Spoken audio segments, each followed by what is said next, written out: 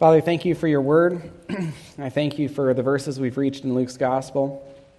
I pray that we can understand them well, because I think there's almost an apologetic nature to them in answering some of the questions people have about the Old Testament and how people came to faith in Christ in the Old Testament when he was veiled and shadowy to us, Lord, but we needed to be saved by grace through faith. There's never been any other way for man to be reconciled to himself, and so understanding that it's our faith in Christ that saves us, then how were people saved in the Old Testament, and how did they look forward to Christ, and considering the limited revelation they have. And so I pray that could be answered, Lord.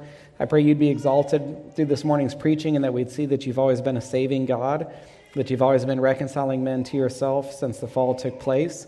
I know there's a little more technical information in this, and so I just pray for wonderful understanding in our hearts, Lord, that you would stretch our minds to take in the truths we're going to be receiving this morning, and help us to be attentive and remove any distractions so we can completely focus on you and what you want to say to us. And we ask these things in Christ's name. Amen. Amen, amen. So the title of this morning's sermon is The Mystery of Christ. Sunday mornings have been in Luke's Gospel, verse by verse, and we will turn there, but go ahead and stay in Colossians, because we need to look at a little bit here first. I'm going to give quite a bit of background information before we turn to Luke. And so, first, let me explain what a mystery is, biblically speaking. Not a mystery the way that you might define it, but the way the Bible defines a mystery is it's something that's concealed and then revealed. And by the way, if you hear a baby, every chance I get, I want to relay that we love the sounds of babies here. And so we like to leave the foyer free for nursing mothers, or perhaps even fathers that want to carry babies around. And so we're always thankful for the sound of babies. Never need to be uncomfortable. There's no awkwardness associated with it. I can always speak louder. They can turn me up at the sound booth. So a mystery is something that is concealed until God chooses to reveal it.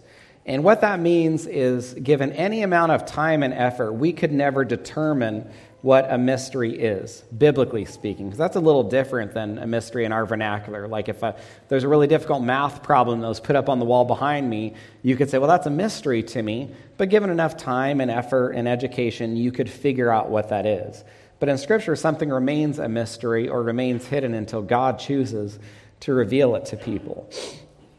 If you look in Colossians 2, Paul is talking about a mystery. And in verse 1, I want you to see just how much he wants his readers, including all of us, to understand or know this mystery. In verse 1, he says, I want you to know how great a struggle I have for you and for those at Laodicea, and for all who have not seen me face to face, so basically everyone, that their hearts may be encouraged, being knit together in love, to reach all the riches of full assurance of understanding and the knowledge of this mystery, which he says is God's mystery, which is Christ. And so verse 2 clearly says that Christ is God's mystery, and this brings us to lesson 1. Christ was a mystery. Christ was a mystery. So here's the question. Why was Christ a mystery? I just defined a mystery for you, so this shouldn't be a mystery, no pun intended. Why is Christ a mystery? Because he was hidden or concealed and then revealed later. Christ was hidden or concealed until God chose to reveal him. He could not be known until God chose to reveal him. Look a few verses earlier at Colossians 1, verse 26. Colossians 1, verse 26, Paul said, a mystery that was hidden or concealed for ages and generations, which refers to throughout the entire Old Testament, but has now been revealed to his saints, now being the church age, or at the time of Paul's writing, but also throughout all church history into our day. So Christ was a mystery that was hidden in the past, hidden throughout the Old Testament, but God has revealed him to New Testament saints. And then verse 27, to them God chose to make known or to reveal what had been concealed. God chose to make known how great among the Gentiles are the riches of the glory of this mystery, which is Christ in you, the hope of glory. So those words, God chose to make known, mean God revealed the mystery of Christ. Now, consider this for a moment. I've been talking about Christ being a mystery or hidden throughout the Old Testament. But many of you probably would answer this correctly. What is the Old Testament primarily about? Christ. Do you see some tension there? Christ has been hidden or concealed throughout the Old Testament, yet you, because you know your Bibles, know that the Old Testament is primarily about Christ. Luke 24:27, beginning at Moses and the prophets, Jesus expounded to them in all the scriptures, referring to the Old Testament because that's all there was, the things concerning himself. All things must be fulfilled which were written in the law of Moses and the prophets and the Psalms, a way to refer to the Old Testament, concerning me. So Jesus says the law, the prophets, the Psalms, it's all concerning me. When Philip understood the mystery of Christ, do you remember he was excited? This mystery was resolved or solved for him. And then what did he want to do? He wanted to quickly tell someone, right? So Philip goes to his friend Nathanael. John 1:45-46. Philip finds Nathanael and says to him, "We have found him of whom Moses in the law and also the prophets wrote, Jesus of Nazareth." So Philip says, Moses and all the prophets, or the Old Testament, it was written about Christ. We found the man whom the Old Testament was about. Hebrews 10:7, Jesus said, "Behold, I've come, the volume of the book. It is written of me." And so it begs the question, is Christ concealed or revealed in the Old Testament? On one hand, we have the New Testament saying Christ was a mystery in the Old Testament. And on the other hand, we have the New Testament saying the Old Testament is about Christ. So which is it? Is Christ concealed or revealed in the Old Testament? Yes. It's both. It's both. Christ was hidden in the Old Testament, but here's the thing. If he was completely hidden, people couldn't be what? If Christ was, we are saved, we are justified, or declared righteous by our faith in Christ. So unless we're the only people who are saved, or unless nobody in the Old Testament is saved, what did those people, Old Testament saints, have to be putting their faith in to be saved? They had to put their faith in Christ, or they couldn't be saved. There's no salvation apart from faith in Christ. So if Christ was completely hidden with no way to look forward to him in faith, nobody could be saved until that mystery was completely resolved. So God provided two ways for people to look forward to Christ in faith. In the darkness of the Old Testament, there were primarily two ways for people to look forward to Christ in faith to be saved. And this brings us to lesson 2. The Old Testament saints, part 1, looked forward to Christ in faith through prophecies and shadows. The Old Testament saints, part 1, looked forward to Christ in faith through prophecies and shadows.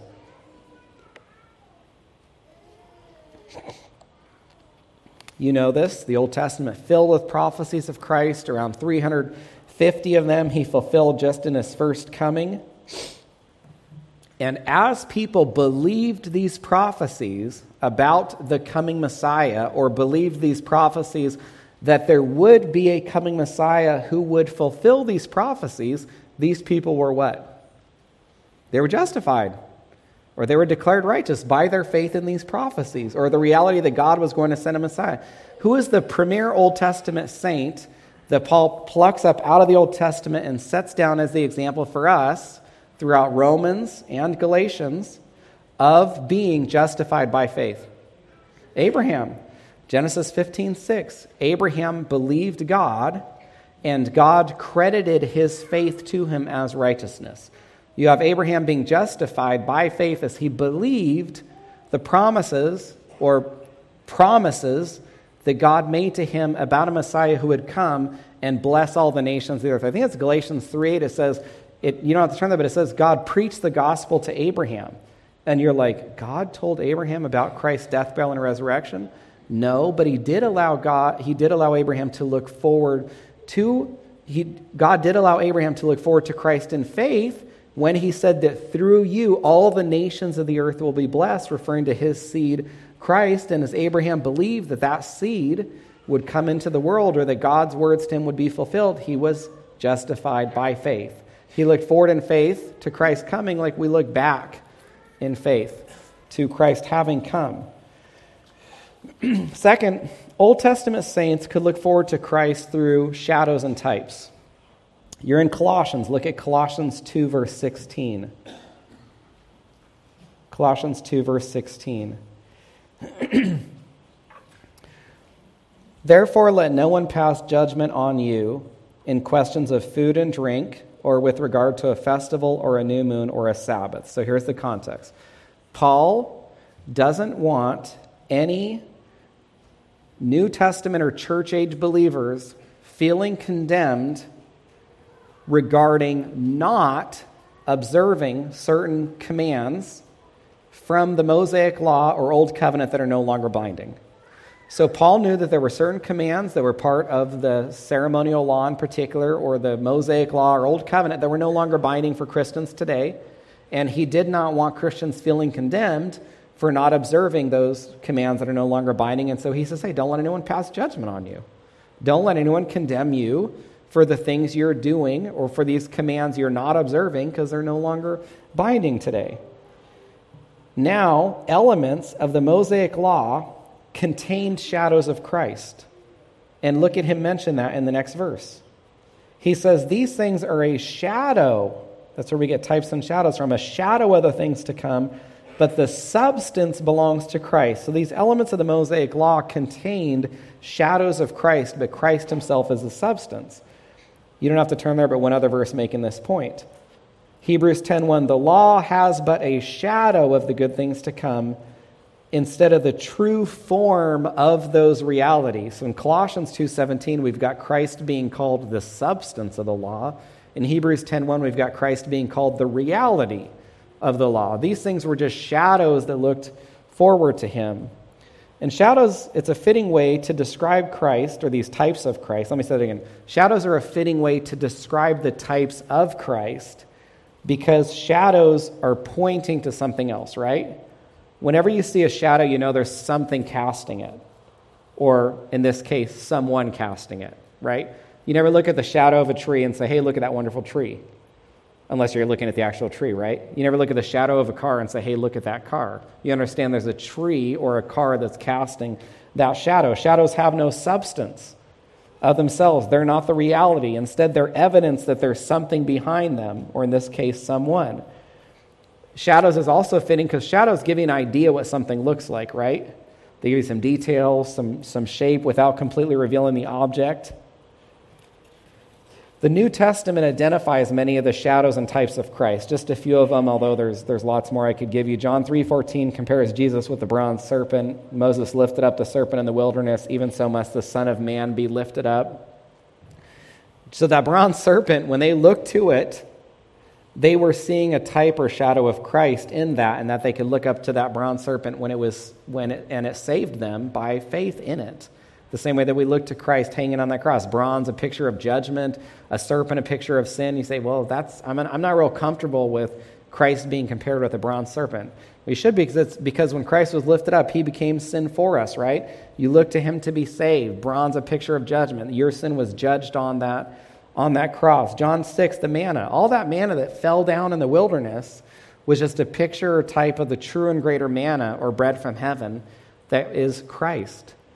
Moses didn't give you the bread from heaven. My Father gives you the true bread from heaven. For the bread of God is he who comes down from heaven and gives life to the world. In other words, the true bread is not bread that would keep you alive for a few days or weeks. The true bread is me that gives eternal life, not temporary life. 1 Corinthians 10:4. Israel drank of that spiritual rock that followed them, and that rock was Christ. All these types and shadows, you probably know if you've sat under my preaching for very long. I love types and shadows. I came to love Christ through them as I saw him revealed throughout the Old Testament. Certain practices served as shadows of Christ. The most obvious one, every single sacrifice was what? A shadow looking forward to the true and greater sacrifice of Christ that would bring all those types and shadows to an end, with the substance or reality being found in Jesus. Hebrews 4 tells us that the Sabbath rest, or the rest that people enjoyed on one day of the week, was only a type or shadow of the true and greater rest Not a rest one day of the week, but a rest we can enjoy all 7 days of the week, as we no longer have to strive or work to be saved. There were certain practices that looked forward to, besides just the Sabbath, that also looked forward to Christ. Look in Colossians 2, verse 11. Try to get as much out of this book while we're in it. Look in Colossians 2, verse 11. It says, "In him also you were circumcised." So in Christ you were circumcised with a circumcision made without hands. When it says made without hands, it means it's not a physical circumcision that Christ gives us, but it's one of putting off the body of flesh. Not physical flesh, but the sinful flesh, by the circumcision of Christ. So physical circumcision always served as a type or shadow of the putting off, not of physical flesh, but of the spiritual flesh, which is ultimately found in Christ. Now, you're saying, well, what does this all have to do with what we're talking about? When people engaged in these practices, they engaged in them in faith. They prefigured or foreshadowed the true and greater realities in Christ. And as they did these things, and as they saw Christ through them in faith, they were justified or saved by that faith. It's not the practices themselves that saved them. None of those sacrifices could have saved people, or Christ would not have had to come. But as people engaged in those sacrifices in faith, prefiguring or foreshadowing Christ, they were then justified or declared righteous by their faith. Another reason that the word shadows is so fitting is it describes how Old Testament saints saw Christ. They saw him in a very shadowy or veiled way. And this brings us to lesson 2. Old Testament saints, part 2, strained to understand the mystery of Christ. Old Testament saints, part 2, strained to understand the mystery of Christ. Go ahead and turn to 1 Peter 1.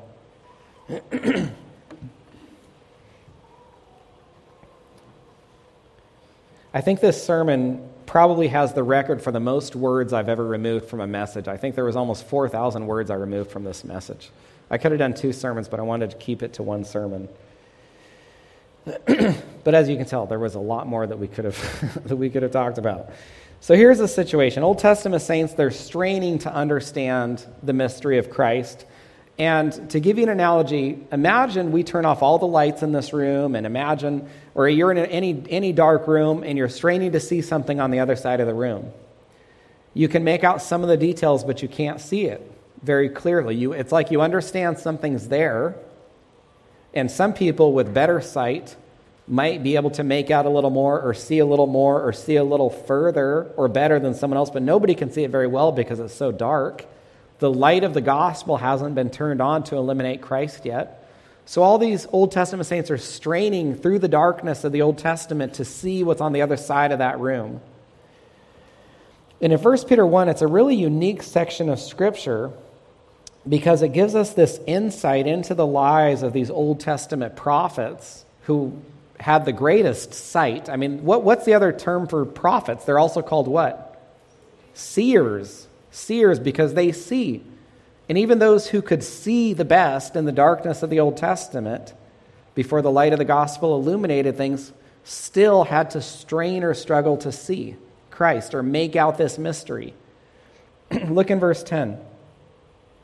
Concerning this salvation, that means the salvation that's been made available to us in the New Testament, or the revelation that's been made available to us in the New Testament. The prophets who prophesied, so these are the very prophets who are prophesying about the grace that was going to be ours. They searched and they inquired carefully. That is describing these Old Testament prophets in the darkness, straining or struggling to see Christ. Verse 11 says they were inquiring what person or time, the type of Christ, or the Spirit of Christ, which is just another name for the Holy Spirit that was in them, because they're writing under the inspiration of the Holy Spirit. So they're writing things they don't even fully understand. Can you imagine that? Can you imagine being inspired or moved or carried along by the Holy Spirit to write things that you don't even fully understand? That you're trying to make out or understand as you pen it? And that's what was happening. They're inquiring what person or time the Spirit of Christ, another name for the Holy Spirit, in them was indicating when he predicted the sufferings of Christ and the subsequent glories. So they're getting this limited revelation through the prophecies and types and shadows that are being given to them. They're writing these things down. They know the Messiah is there or coming, but they can't make him out. They're straining through the darkness. They know something great's coming, but they don't know exactly when. They don't know exactly who. So they're asking, who is the Christ? When will he come? What will the Christ be like? Those are the questions that the prophets were asking. I mean, have you ever considered for a moment the grace that's been given to you through the revelation we have and what others would have given to know what we know? One of the reasons that things were so confusing for Old Testament saints, it's contained in the phrase or the words, the sufferings of Christ and the subsequent glories. Did you see that in the verse? The sufferings of Christ and the subsequent glories. Well, those seem incompatible. Those seem mutually exclusive. Do you see why there was difficulty making out the Messiah when there were prophecies about his suffering and about his what? Glory. So there was this I think it's really important for us to understand this. There was almost a paradoxical nature to the Messiah for Old Testament saints. It's like, okay, I see this mountain of verses I see Psalm 22 and Isaiah 53 about this suffering Messiah who's going to come and be rejected. And I also see this mountain of verses about a glorified Messiah. I've got Psalm 2, Isaiah 45, he's going to be worshiped and exalted. And so it's like this. Old Testament saints are like, is the Messiah going to be glorified or suffering? Is he going to be accepted or rejected? And what is it? Yes, again, isn't it? It's both again, isn't it? He is the Messiah of Psalm 22 and Isaiah 53, and he's the Messiah of Psalm 2 and Isaiah 45. He's the Messiah who is exalted, and he's the Messiah who's rejected. And why is that, or how's that? Because of two comings. That is the only way to harmonize these prophecies. You've got the suffering and the rejection in the first coming, the exaltation and worship in the second coming. Without two comings, I don't know how you harmonize or reconcile these seemingly mutually exclusive prophecies which are saying opposite things about Christ. Either he's accepted or he's rejected. Either he's worshipped or he suffers, but it's not both unless you have two comings. Then look at verse 12. Oh, and this is the other thing. Guess what else was a mystery, though, in the Old Testament? Two comings. So that's why it was difficult. Does the Old Testament, can you tell me where the Old Testament says there were two comings? I mean, it's why Jews reject Christ. They don't see two comings. And so they apply all the suffering passages to themselves. Isaiah, they are the suffering servant of Isaiah. They've been serving the Lord faithfully for millennium, suffering. So the Jews are like, we are Isaiah 53. That is about us. This is about us in Psalm 22. It is not about this guy you call Jesus. So the two comings were another mystery that made these things difficult. Now in verse 12, notice this. It was revealed to them, so the Old Testament prophets, that they were serving not themselves but you in the things that have now been announced to you through those who preach the good news to you by the Holy Spirit sent from him. That's a long, long verse there. Sometimes Paul gets criticized for his long sentences, but that's a long sentence right there. Here's the point. The prophets knew that they weren't serving or writing primarily for who? Themselves. They actually knew that they're writing for you, for me, when the light's fully turned on. They knew they weren't serving themselves. They knew this wasn't going to make total sense. Do you remember the end of Daniel? The first half of Daniel, the narrative of his life. The second half of Daniel contains all those visions. And then what does the angel tell Daniel? Put this away. This is not for you. It does not belong to you. I think it's in Daniel 12. I can't remember the exact verse. But Daniel is told by this angel, put this away. It is not for you. It is for the people in the future. And that's a good example of what the prophets were dealing with. And even when it says the prophets were searching and inquiring, when the prophets were searching and inquiring, what were they searching and inquiring? The prophets' writings. They were looking at each other's writings. Whose writings did Daniel read to determine the exile was going to be 70 years.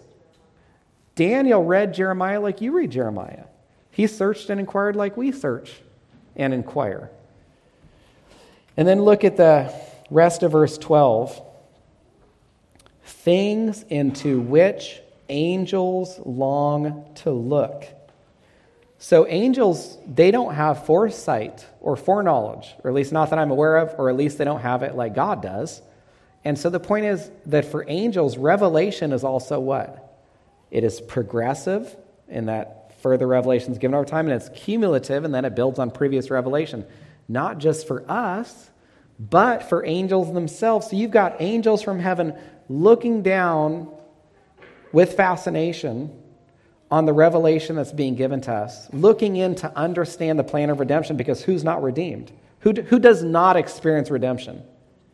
Because they would have to move, they're in a state that they don't have to be redeemed from. And that's why there's no redemption from Lucifer, because he moved from that perfected state to a fallen state. We move from a fallen state to a perfected state. We move in the opposite direction as them. There's no redemption for angels. So they're looking in to understand something taking place with us, redemption and salvation, that is very unfamiliar to them or foreign to them. So some people say, well, can angels be saved? They can't be saved. They left perfection. And when they followed Lucifer and his rebellion, it says they're longing or desiring to look in and understand the mystery of Christ that has been made available to us. Think of Jesus' words, Matthew 13:16. Listen to this, and I hope you will feel as blessed when I read this to you as I feel considering the truth of these verses. Jesus said, "Blessed are your eyes, for they see," and he's not talking physically, "and your ears, for they hear." And he doesn't mean physically, he means spiritually. He was referring to us understanding the mystery of Christ. He says, "Blessed are your ears, for they see, and your eyes, for they see, your ears, for they hear. For truly I say to you, there are many prophets and righteous people who longed to see what you see and did not see it, to hear what you hear and did not hear it." Do you have any idea how many of those Old Testament saints, while they were searching and inquiring in the darkness of the Old Testament, would have given anything to understand what you understand? See what you see, hear what you hear? I mean, it's incredible, the revelation that's been given to us, the grace that has been poured out on us. Now, hopefully you can see the larger purpose of the Old Testament. It leads people to Christ. And if you can understand this purpose of the Old Testament, it takes on an entirely fresh and new perspective for you. There are too many people who view the Old Testament wrongly. It is nothing more than a rule book. And that's it, of telling you what to do, of do's and don'ts. And that is such a far cry from the beauty and greatness of the Old Testament. And this brings us to lesson 4. Think of the Old Testament as a key versus only a rule book. Lesson 3. Think of the Old Testament as a key versus only a rule book.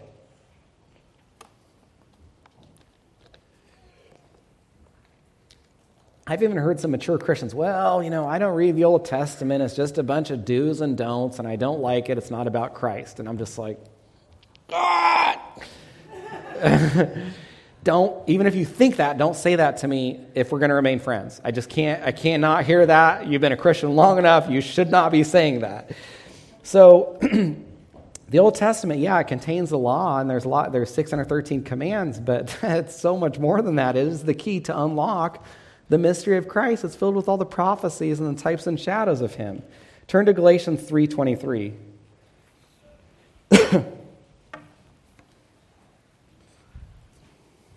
Galatians 3:23.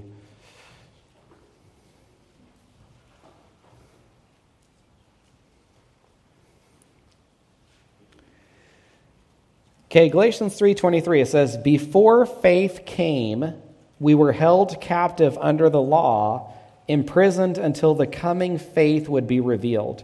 Now, when it says before faith came, it doesn't mean like before faith existed or that there was some time when there was no faith or no potential for faith. It means before we came to faith, or before people came to faith, or before you came to faith.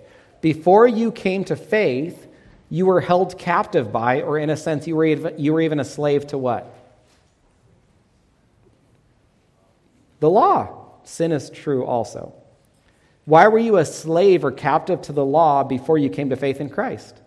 Because you had to obey it or keep it perfectly to be saved, right? What are the two ways to be saved? You put faith in Christ or you keep the law perfectly.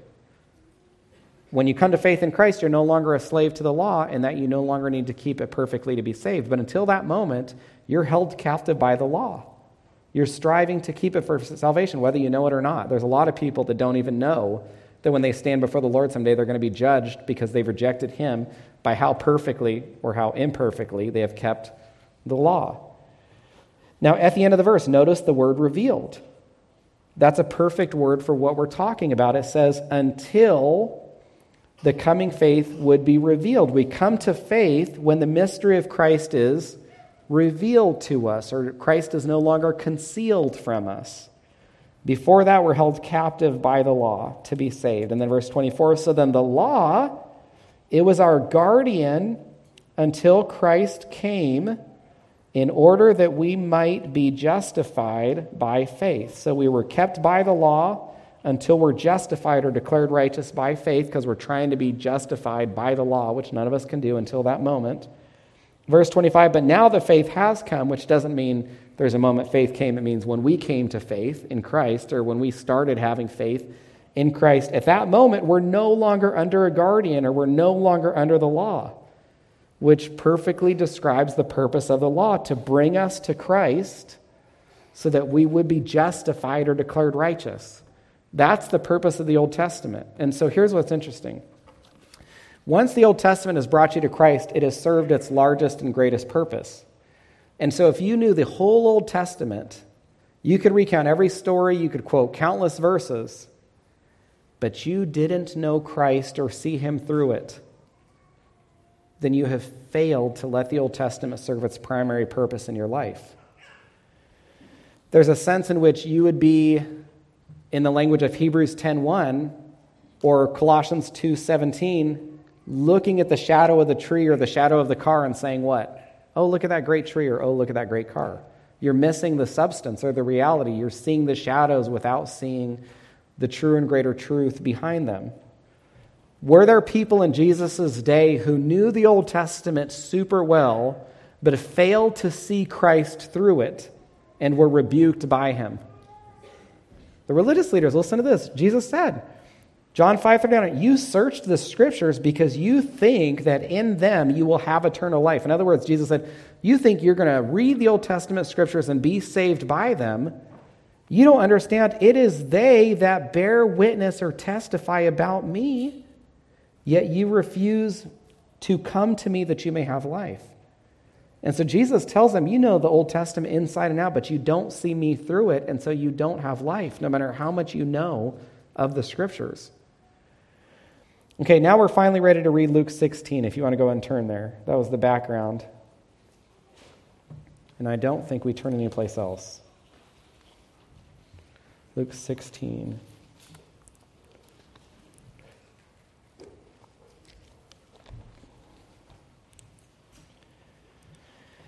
Luke 16, verse 16. This is we finished verse 15 last week, so Luke 16:16 is our new verse for this morning. The law and the prophets were until John. Since then, the good news or the gospel of the kingdom of God is preached and everyone forces his way into it. Just one more time. The law and the prophets were until John the Baptist. And since then, the good news or the gospel of the kingdom is preached and everyone forces his way into it. This is one of the clearest verses about a basic division in God's plan. Because the law and the prophets refers to what? What is the law and the prophets? It's just a New Testament way to refer to what? The Old Testament, right? And it says that the Old Testament lasted, or not lasted, the Old Testament was preached until John. Consider that when the Old Testament ended with Malachi, how much silence was there? 400 years of silence. When Malachi stopped, you have 4 centuries of silence until the next Old Testament prophet in the New Testament. He is an Old Testament prophet, even though he's in the New Testament, speaks. And who's that? That's John the Baptist. John the Baptist is this transitional figure between the Old and New Testaments because he's the last Old Testament prophet, even though he's in the New Testament. And this brings us to lesson 4 or lesson 5. John's ministry solved the mystery of Christ. Lesson 4, John's ministry solved the mystery of Christ.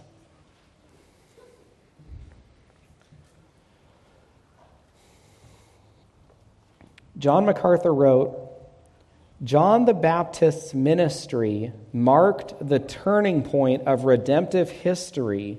Prior to that, the great truths of Christ and his kingdom were veiled in the types and shadows of the law and promised in the writings of the prophets.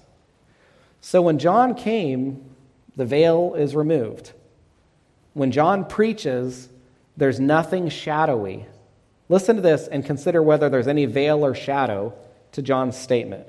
John 1:15, John bore witness about Christ and cried out and said, "This is he of whom I said, he who comes after me ranks before me because he was before me." So John says, this is the one I've been telling you about. Look at him. There's no veil, there's no shadow, there's no darkness any longer. The light of the gospel is turned on. You see what the prophets have been straining to see throughout the Old Testament. John 1:29, John saw Jesus and said, "Behold what?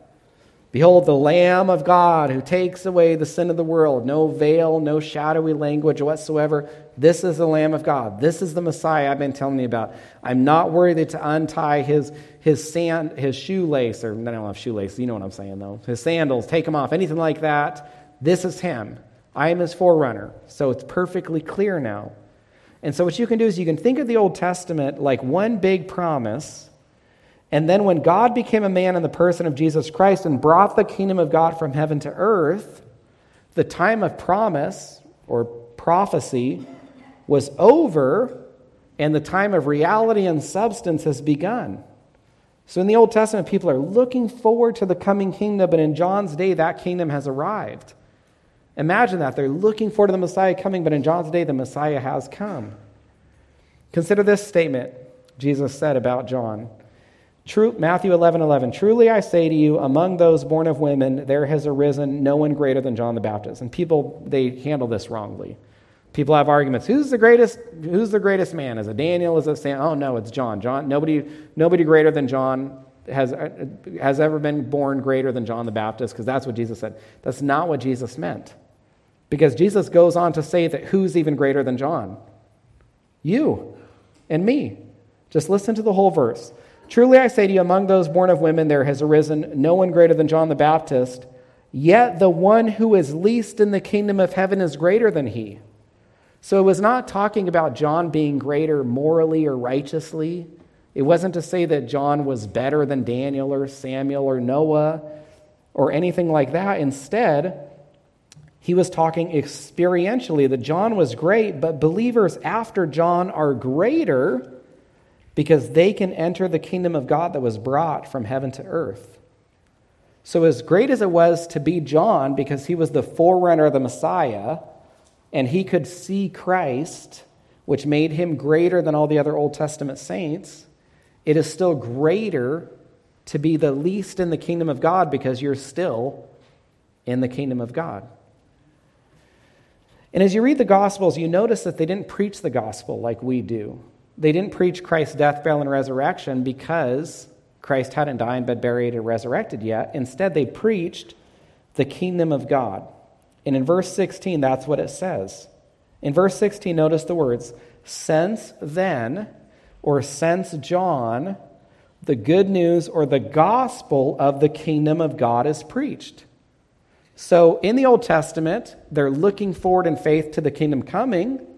But you read the Gospels, the kingdom has come, and now they're preaching that kingdom because it's been brought from heaven to earth, and people need to enter it. And so that's what you see throughout the Gospels, the kingdom being preached. The 12 go out, the 70 go out, John was out, Jesus is preaching, and they're all preaching the same thing. They're all preaching the kingdom of God. In the New Testament, we preach Jesus' death, burial, or in the church age, Jesus' death, burial, and resurrection. And then it says, everyone forces his way into it. Now, what exactly does this mean?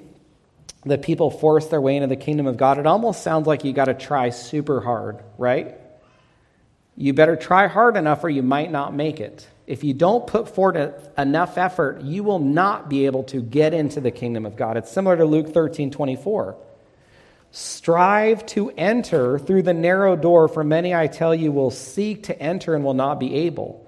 So that verse makes it sound like there's a bunch of people who are trying really hard to get to the narrow door, but there are some people that are not trying hard enough, and they don't make it through the narrow door. They don't get to enter. So either way, it sounds like it's all about human effort or achievement. Almost sounds like the opposite of the gospel, right? That's not really what Jesus is saying. Instead, when the kingdom of God came, people faced a choice. And in the language of Luke 16:16, they could force their way into it. In the language of Luke 13:24, they could strive to enter. And this brings us to lesson 6, part 1. The kingdom of God brought a choice in Jesus' day. The kingdom of God brought a choice in Jesus' day. Or lesson 5, excuse me. Sorry, my lesson's wrong in my notes. Here's the best way to understand this. When the kingdom of God arrived, or when it came from heaven to earth, there was urgency. There was to be desire to enter it. And there were those in Christ's day, or in John's day, who urgently desired to enter the kingdom. And Jesus talks about them as people who were forcing their way into it because they had such a strong, urgent desire or zeal to be part of it. And then there's also people who what? Just didn't care. They disregarded the kingdom. They rejected Christ and they rejected the kingdom he brought. And it's important to understand that Jesus said this to who? In case you don't remember the context, because it was in the previous sermon. He's talking to the religious leaders. And so Jesus is presenting a contrast. He's actually rebuking the religious leaders by talking about how urgently and zealously some people are pressing into the kingdom, to contrast those people with what the religious leaders were doing. And so Jesus uses the zeal of people trying to enter the kingdom to rebuke the religious leaders who did not care about entering at all. He points out that some people wanted so badly to be part of the kingdom, but then you've got the religious leaders who have Christ in front of them, the kingdom that he brought being offered, and they rejected both. Now look back in Luke 16:16 at the phrase, the law and the prophets were until John. The law and the prophets were until John. So what could that cause people to wonder, that statement from Christ, that the law and the prophets are until John? People could say, well, is the law done away with then? Does this mean that the law is irrelevant or it's meaningless? And to prevent people from thinking that, Jesus preaches verse 17. He says, it is easier for heaven and earth to pass away than for one dot of the law to become void. Because do you see the context? Do you see the flow? He's saying the law is only until John.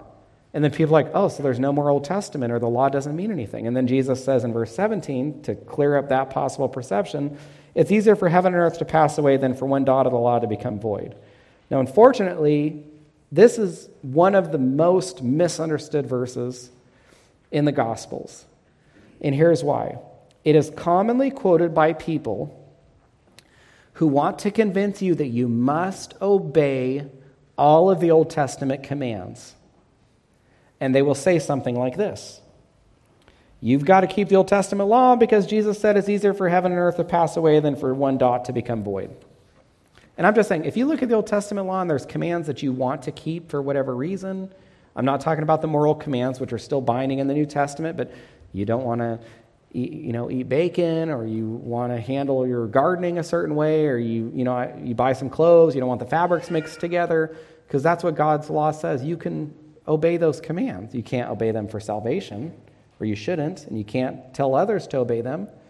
But the problem is there are some people that come and they say, no, you've got to obey them. You can't eat this. You've got to do this. You can't do this. It's like in Colossians 2, where Paul says, no, let no one judge you regarding these things. These people want to judge you regarding these things, and they're going to quote this verse. They're going to say, no, heaven and earth won't pass away, so you better be keeping these commands. But there's two possible ways to interpret the law not becoming void. One possibility is that the law is not voided and it is in effect today, in which case we should all keep those commands. The other possibility is the law is not unfulfilled. When Jesus says the law does not become void, he means it does not go unfulfilled. It's like Jesus said, it is easier for heaven and earth to pass away than for one dot of the law to be unfulfilled. And that second interpretation is the one that harmonizes with the rest of Scripture. So what are we going to do whenever we have two possible interpretations? We let Scripture interpret Scripture, and we always hold to the interpretation that does what? Harmonizes with the rest of Scripture, right? Well, listen to this. Matthew 5:17. Do not think that I came to destroy the law or the prophets. I did not come to destroy, but to do what? But to fulfill. For assuredly I say to you, till heaven and earth pass away, one jot or one tittle will by no means pass away from the law until it is fulfilled. So notice what Jesus did and didn't say. He did say that he came to fulfill the law. He did not say that he came to enforce the law. And when you read the epistles, there are lots of commands that are not enforced. So Jesus is not talking to the religious leaders about the law applying today. He's talking to them about fulfilling the law when he came. That's the context. Even the context of this passage makes it clear what he's saying. The context is, I am the Messiah. I came to fulfill the law. He's not here telling them to obey certain commands. And there are many places in the New Testament letting us know that we no longer have to keep certain commands. Acts 10 and 11, we see the food commands are no longer binding. Acts 15, we see the circumcision is no longer required. We know the sacrifices are no longer required. There's no more earthly priesthood with Christ serving as our great high priest. No more physical temple with believers becoming the temple of God. And so because Jesus fulfilled the law so perfectly, we actually must make a choice in our day, just like the people had to make a choice in Jesus' day. And this brings us to part 2. The kingdom of God brought a choice in Jesus' day, part 2, and ours. The kingdom of God brought a choice in Jesus' day, and it brings a choice in our day.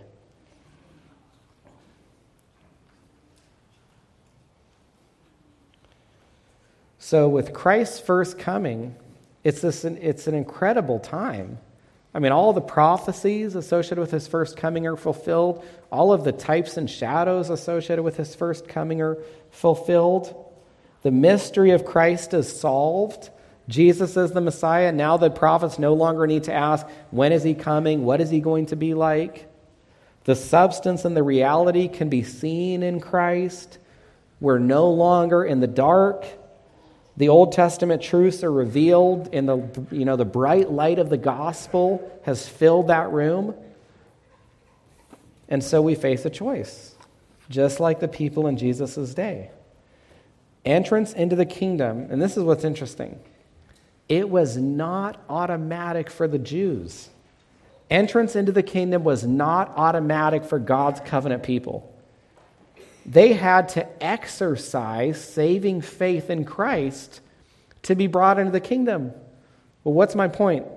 If entrance into God's kingdom was not even automatic for the covenant people, the Jews, in fact, many of the Jews in Jesus' day were excluded because they didn't exercise faith in Christ, it sure is not going to be automatic for us, a bunch of Gentiles.